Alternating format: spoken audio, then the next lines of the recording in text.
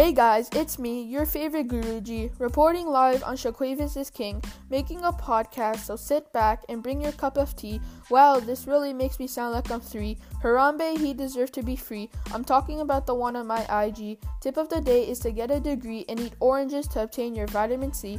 Hopefully you don't get COVID-19, or that would be really bad for me. Make sure you tell people to stop smoking weed or ever try drinking lean.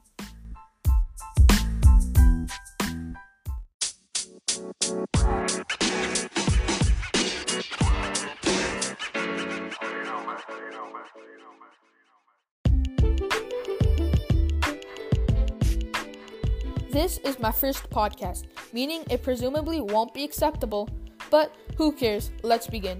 Today's topic is about Canada's history, dating back to the Confederation. Some of you may not be familiar with what the Confederation is, either because you aren't Canadian or you don't study Canadian history, even if you are Canadian, which is disappointing, meaning I'll have to give a brief explanation first. The Confederation is basically the unity of various regions to manufacture Canada, which began on July 1st, 1867. For example, you have a mom, a dad, and a kid. If you merge them, they become a family. Similar to the Confederation, however, the regions are the people and Canada is the family. It was initiated as the Province of Canada, also known as Ontario and Quebec these days, New Brunswick, and Nova Scotia. Subsequently, Manitoba and Northwest Territories joined the bond in 1870. Northwest Territories then split into Yukon, Alberta, Saskatchewan, and Nunavut. Finally, British Columbia, Prince Edward Island, and Newfoundland unified with the Confederation. Now that we've completed a brief explanation of the Confederation, let us dig a bit deeper into the effects for the First Nations, mainly the Métis tribe in the Northwest. Firstly, let's clarify who the Métis were. They were a community with a mix of European and Indigenous ancestry, and are one of the 3 top recognized Aboriginal people in Canada. Now we all understand what the topics really are, let's actually begin.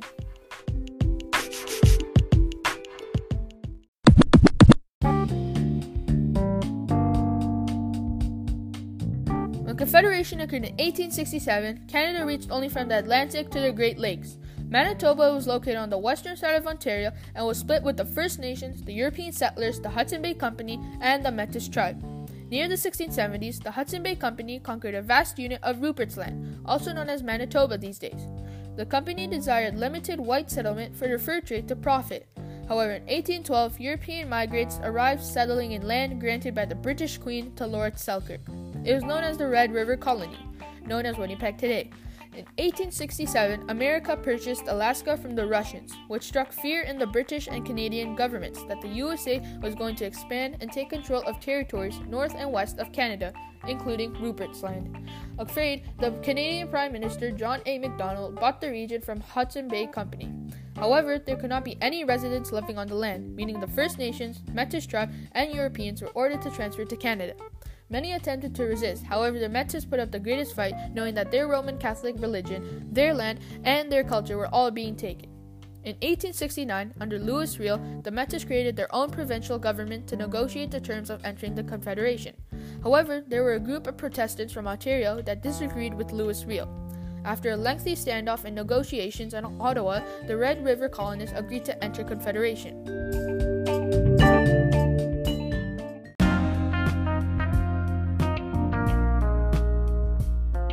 Canada obtained the land they desired for, made Manitoba as a province, and granted the Métis title to their lands on the Assiniboine and Red Rivers.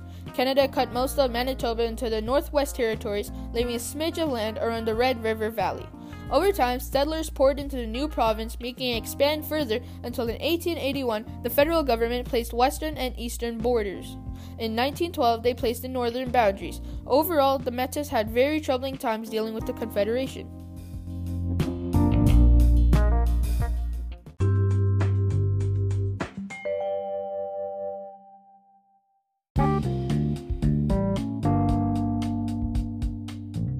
Now comes the hardest part of my podcast, the conclusion. I hope you all understood the connection of the Confederation and the Métis tribe. Huge credits to the Canadian Encyclopedia. However, I do have bloopers, so stay tuned for those, and adios, amigos. Hey guys, it's me, your favorite Guruji, reporting live on Shaquavis. No, this is cringe. Hey guys, it's me, your favorite Guruji, reporting live on... Nah, that's still cringe. Hey guys, it's me, your favorite Guru... Nah, I just sound like a really weird kidnapper. This is my third podcast. Third podcast. Not first, third. This is my third... Okay, I'm done.